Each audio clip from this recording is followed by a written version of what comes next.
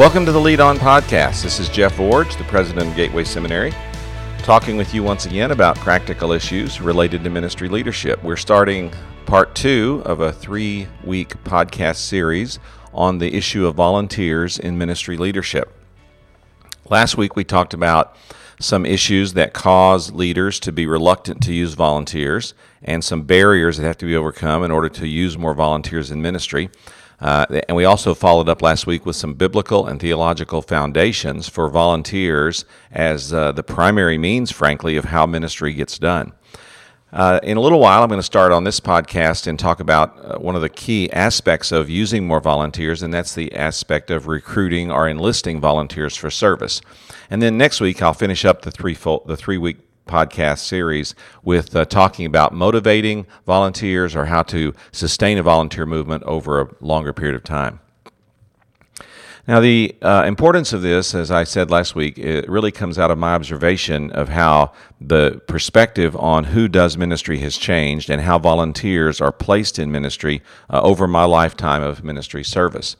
When I first started out, churches had something called a nominating committee, which was responsible to try to get everyone in the church involved in some meaningful way in some volunteer leadership responsibility or ministry responsibility throughout the church. And man, that is long gone. And to our discredit, I think we've moved away from that. And some large churches try some different models of how to solve this problem by actually employing someone to be a placement person for their volunteer ministries.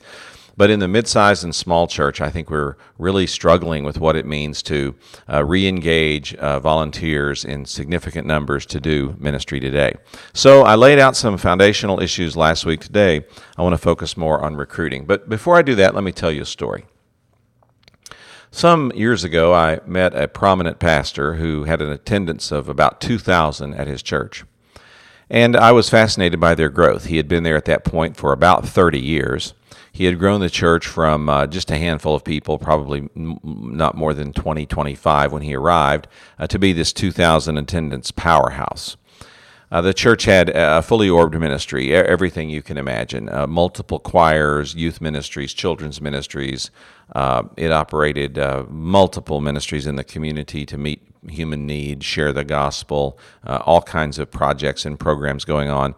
It had a missional footprint that was not only local but global. It really was a remarkable church. So in learning about this church and learning about this pastor, I asked him one day to describe his staffing plan for me. And he said, that's pretty simple. He said, there's 2 pastors, myself and my full-time associate, and we have 3 administrative assistants, secretaries, as he called them back in that day. He said, we have 3 full-time office assistants who support the work of the 2 of us. And I said, okay, that's great. And what about the rest of your staff? And he said, well, that's it. I said, excuse me? You have a church with an attendance of 2,000, and you have 2 full-time pastors and 3 full-time office assistants, and that's your entire staff? He said, that's our staff. I said, well, that's amazing. How do you get this much work done? And he smiled and said, well, that's what's wrong with a lot of pastors today is they think you pay people to do ministry. He said, in the Bible, the people do the work of the church. The pastors equip and guide, but the people do the work of the church. Now, we've operated from that conviction from the time our church was very small up until today. So if someone comes to me and says, Pastor, we need a youth choir, I say, that's true, we do. Now, how can I depend on you to start that choir? And if they say, well, I don't want to do that, then I say, well, then you must not really want us to have a youth choir. You want someone else to do something that you see the need for, but you don't want to be personally invested. So we'll just wait until someone comes forward who really wants to lead in that area. And he said, what's happened over the years is I have developed hundreds of volunteers who are invested in various ministries of the church, and they have recruited dozens of other volunteers to work and support them. And one of our office responsibilities that we have is coordinating that effort and making sure that all this volunteerism stays in some way coordinated and stays somehow invested in the whole of what we're trying to accomplish. Well, I found that to be an astounding story. And then that pastor eventually retired, and his associate became the pastor. And I wondered, well, what would happen with this younger man coming into leadership? And he said, or he did the very same thing. He called an associate pastor to work with him, and they still have the same size office. And I was there recently, and their attendance is still well over 2,000. And they still have a very small staff, but a powerhouse church that is really sustained by volunteers. And because of this, they're not spending so much money on personnel. They have amazing money available for ministry. And so they take on some dramatic projects, and they're able to accomplish them because they're not paying people to do the work of the church. Well, your situation may not be able to adjust to that dramatic of a model, but I'm telling you, right here in Southern California, there's a church with about 2,000 attendants that has 5 full-time employees, and amazingly continuing in ministry over these decades because of a philosophy they had put into place a long time ago. When the church was small and the pastor was bivocational, they put into this philosophy into place that was built on their biblical and theological understanding. The people do the work of the church. And because of that, they've built a powerhouse over the years. So you may not be there, but you can get on the process toward getting there by doing a better job of leading out in the volunteer ministry aspects of your church or ministry organization. Well, as I said at the beginning of the podcast, one of the skills for getting more volunteers into place is the skill of recruiting or enlisting volunteers. Now, that may sound contradictory. You may say, well, if a person is a volunteer, doesn't that imply they came forward by their own free will? No, it doesn't imply that at all. A volunteer means they serve by their own free will, and they serve without remuneration. It doesn't mean that they weren't asked by someone to take on the responsibility. You say, well, what about military recruiters? I mean, they don't go out, and yes, they do. They come to our campus every year multiple times, and they set up tables, and they engage people. They talk to people. They ask people if they've ever considered being a military chaplain.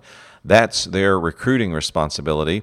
Now, they can't coerce, force, or demand that anyone take on that ministry responsibility. That has to be a volunteer choice, and we get that. But there's not anything wrong with putting the opportunity before people, recruiting them and enlisting them in appropriate ways to get them involved as volunteers in ministry organizations. Now, a number of years ago, I came across a study that was done actually by a governmental group that was studying the use of volunteers in nonprofit organizations. And they said in that study that really recruiting volunteers is more of a linkage process than any other, which is the best way to describe it. In other words, you're not trying to recruit people by talking them into doing something. You're trying to recruit or enlist people by linking them to the opportunity.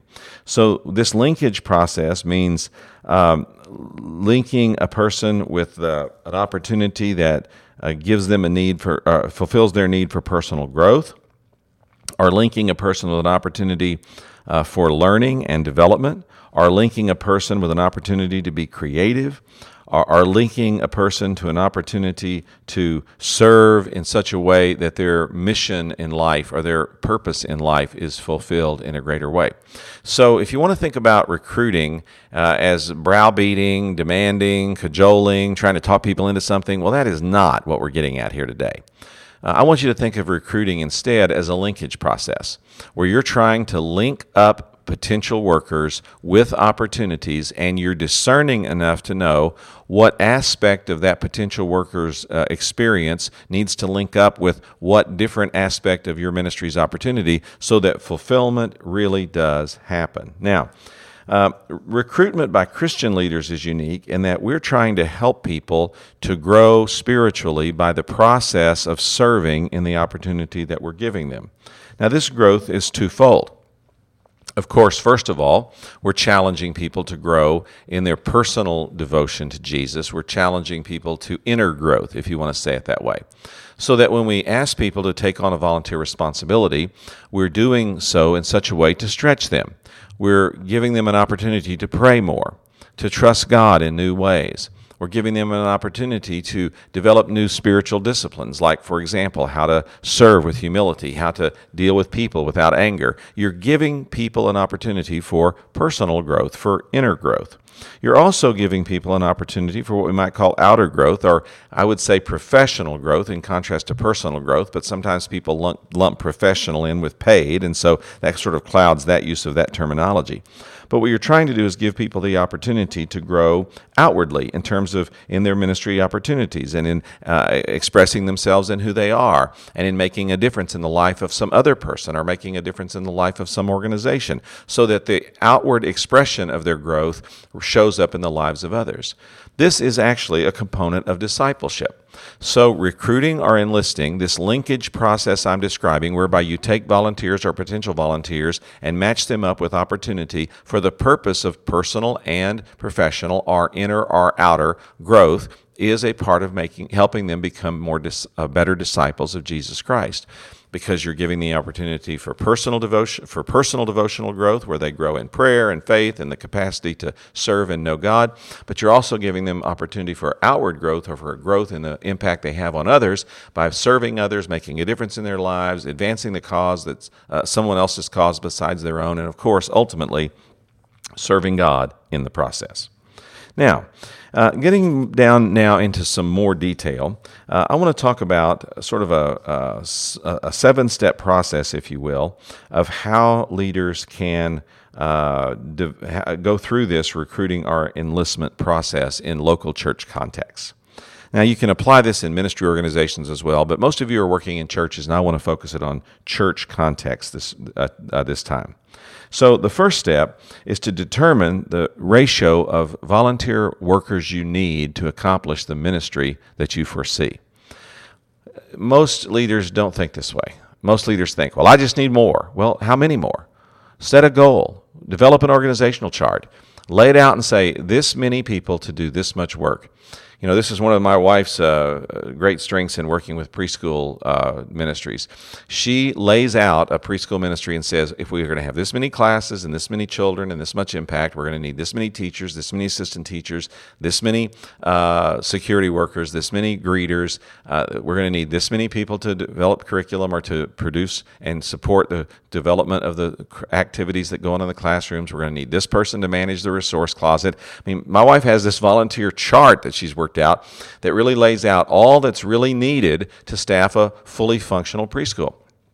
In fact, my wife, when we left First Baptist San Francisco a number of years ago, the church attendance at that time was about 400, and my wife had 68 volunteers working in her preschool ministry, serving weekly or monthly, but 68 volunteers trained, placed, and used in her ministry there, out of 400 people that were attendants of the church. Now, you say, wow, you work it out in that kind of detail? Yes, you do. And you say, but I'll never be able to find that many people. Well, you'll never find that many people, I will assure you, unless you have a plan that motivates you to go after filling those slots with competent people. You say, well, yeah, but if I create that kind of plan, then I'm putting pressure on myself just to get warm bodies into spots. No, you're not doing that at all. You're creating a plan that says this is who we need, this is the kind of people we need, this is the number of people we need. Now let's go systematically look for them, and as we find them, we'll place them. And we'll build our organization as best we can with qualified people as we find them. So I'm not saying that by creating this ratio of leaders that you need to the ministry you want to perform is an automatic guarantee that you're going to fill that chart rapidly, but you'll definitely not fill it if you don't have it. And so that's step one. Now, the second thing to do is to calculate the ministry that you believe you can accomplish going forward in the future and where you want the organization to go. So the first thing we're going to do is create the organization that we have and staff it with the volunteers we need and create a chart or a plan for doing that. Then we want to say, now, where do we want to go? Next 2, 3, 4 years, what does this need to look like and how does this need to develop? And that gives us another kind of volunteers that we're going to need to look for, more of a long-term view. Okay. A third thing that I want you to do is to figure the to estimate or to look at the kind of growth that you're going to have in your ministry and see what kind of volunteer staff you're going to need for that. So we're going to analyze our needs and create this initial chart. We're going to secondarily look forward and to what it's going to look like in the future. But then third, we want to get even down to more specific and say, what kind of staffing do we need to relate to this kind of growth that we anticipate? Now, as you start pulling this information together, it's going to give you a roadmap, if you will, of the kind of leadership development that you need. Now, that leadership development is the process of putting into place actions that contribute to you gaining more leaders along the way. Now, I'm kind of lost track with my steps here. I think I'm down to about number 4 or 5, but the next step is this.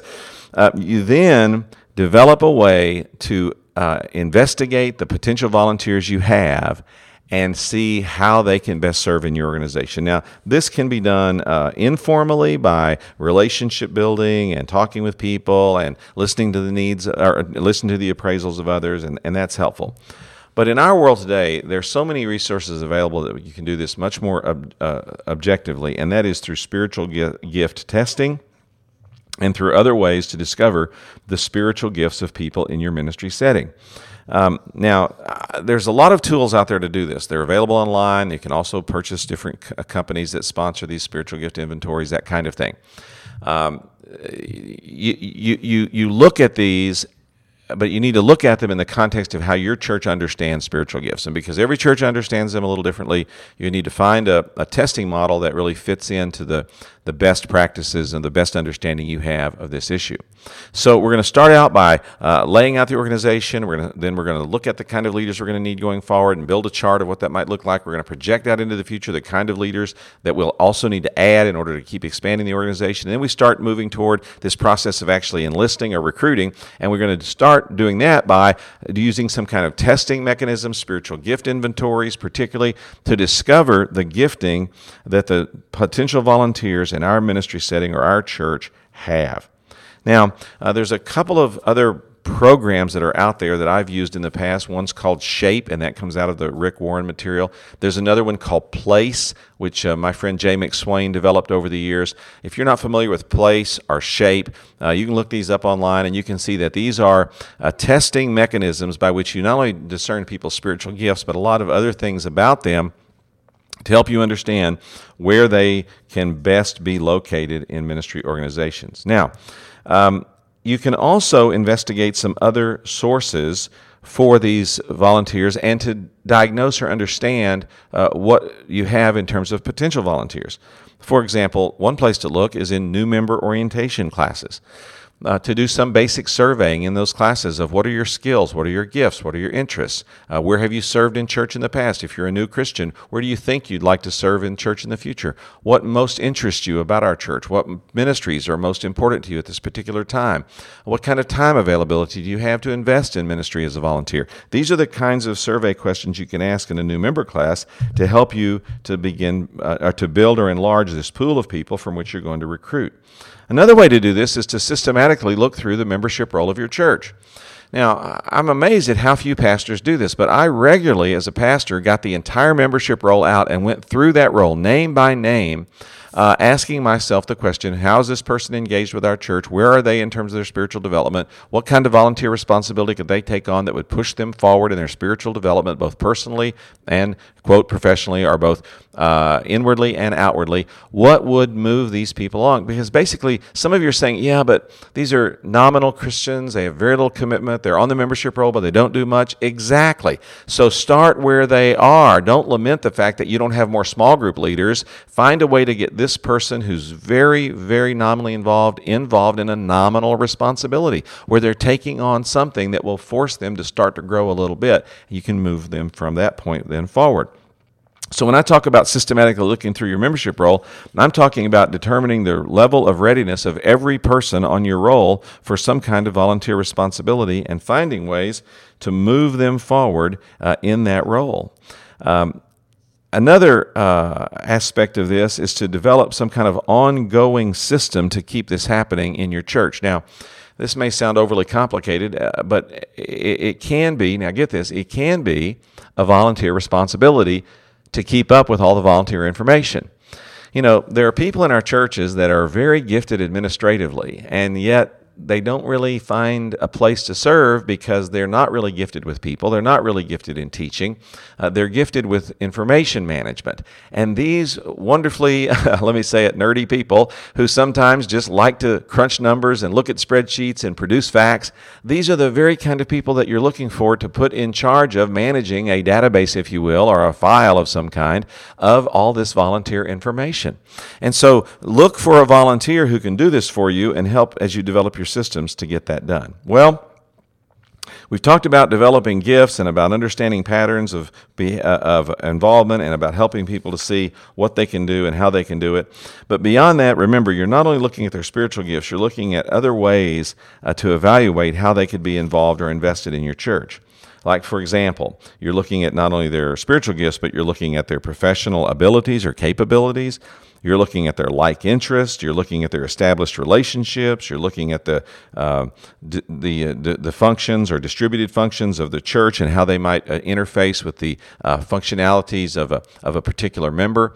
And sometimes these things match up one for one, and sometimes they don't. For example, I once worked with a public school teacher who was extremely good at teaching.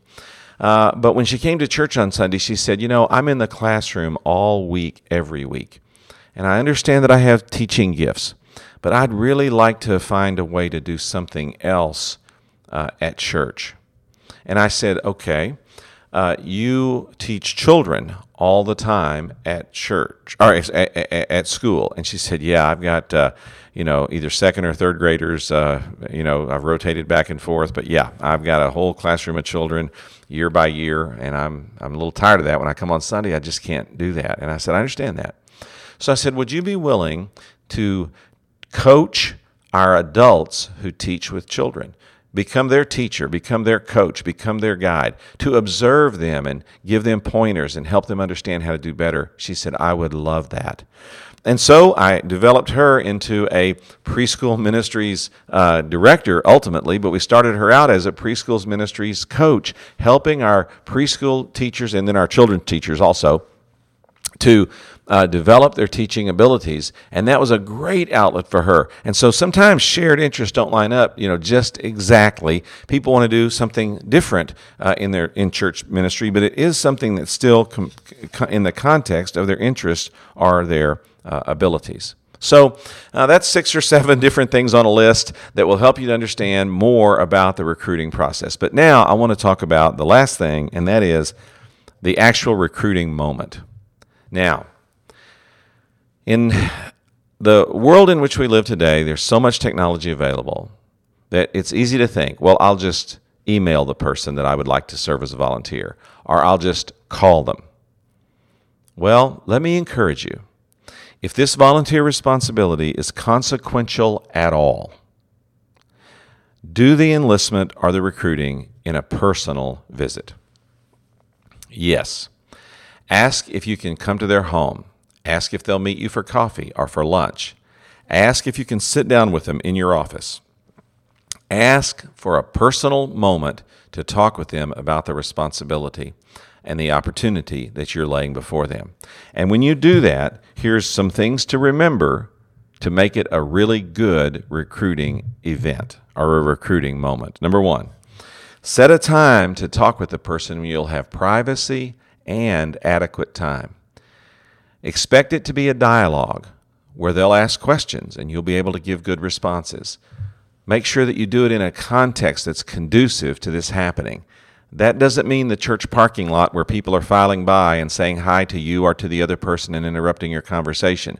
This means a time when the two of you can sit down and really talk about what you're asking them to do. Second, before you go, pray. And while you're there, pray with the person about the responsibility you're talking to them about, because this is more than just signing them up for something. This is asking them to consider if God wants them to be involved in ministry in a new way. Third, present the challenge of the position and the opportunity it has to make a difference in the ministry that you're trying to accomplish. Don't just say something like, well, we really need somebody to fill in here, or, this is just something that's got to be done. No, lay out a compelling reason why this volunteer responsibility is important to the ongoing mission of your church and the ongoing work of that you're trying to accomplish. Then number 4, prepare and present a job description or a written statement of what you're actually asking the person to do. Now, this is something that kind of leads us into next week, but I'll just mention it here. One of the mistakes that people often make with volunteers is thinking, well, they're just volunteers, we can't ask for much, when the opposite is actually true. If you'll lay out a clear job description, and I'm talking about writing out a paragraph here, or just 4 or 5 bullet points that says this is what we're asking you to do, and this is the specific commitment we need you to make, you will have a much higher level of success, and the person will follow through much more effectively than you just giving some kind of nebulous thing of, well, we need somebody to watch the kids on Sunday. Would you be willing to do that for us? No, that's not a recruitment or enlistment presentation. You want to present, here's what we need you to do, and here's exactly what we're asking of you. Now, this may surprise some of you, but when I was with the Northwest Baptist Convention and we had 10 or 12 volunteers working on staff, I mentioned this last week, every one of those volunteers had a written job description. Every volunteer had a supervisor, in many cases a paid employee, where they worked on their team. They got an annual review, just like the paid people did, and they got some reward for their service. Now, they weren't getting paid, but we found other ways to reward them, and I'll talk about that next week. See, this is counterintuitive. People usually think, oh, if a person's a volunteer, we can't really ask much, or we can't really demand much, or we can't really explain to them exactly what we want. And that is exactly the opposite. When you lay out clearly what you're asking a person to do, it raises in their mind the stature of what they're being asked to do, and it raises the level of commitment even in the conversation at the beginning of their consideration of commitment, and it changes the entire dynamic. For many of you know that for years I worked with an organization called Baseball Chapel. They provide chaplains for over 300 professional baseball teams in North America at all levels, major leagues and minor leagues. All of those chaplains are volunteers. You say, well, how do they get people to do that? Because they have a very good process of recruiting, which they set aside time to talk with you, they pray for you and with you, and they lay out the challenge, and they give you a specific job description. In fact, beyond that, they give you a manual of instructions of how you're to do your job. And every year I worked for the organization, every single year I worked for them for 10 years, they dismissed chaplains for not following through on the responsibility they've been given. And because the ministry took the role seriously, we took the role seriously, even though we were volunteers. Now, number 5, when you meet with the person, be realistic about the job and what you're asking them to do. Some volunteer positions are pretty demanding, and you need to lay that out. Others, not so much. Make sure that's understood as well. And you may lay something out and realize that this is way more than one person can do. And even in doing that, you may have a dialogue about how to make some adjustments so that a person can take on even part of the responsibility you're asking.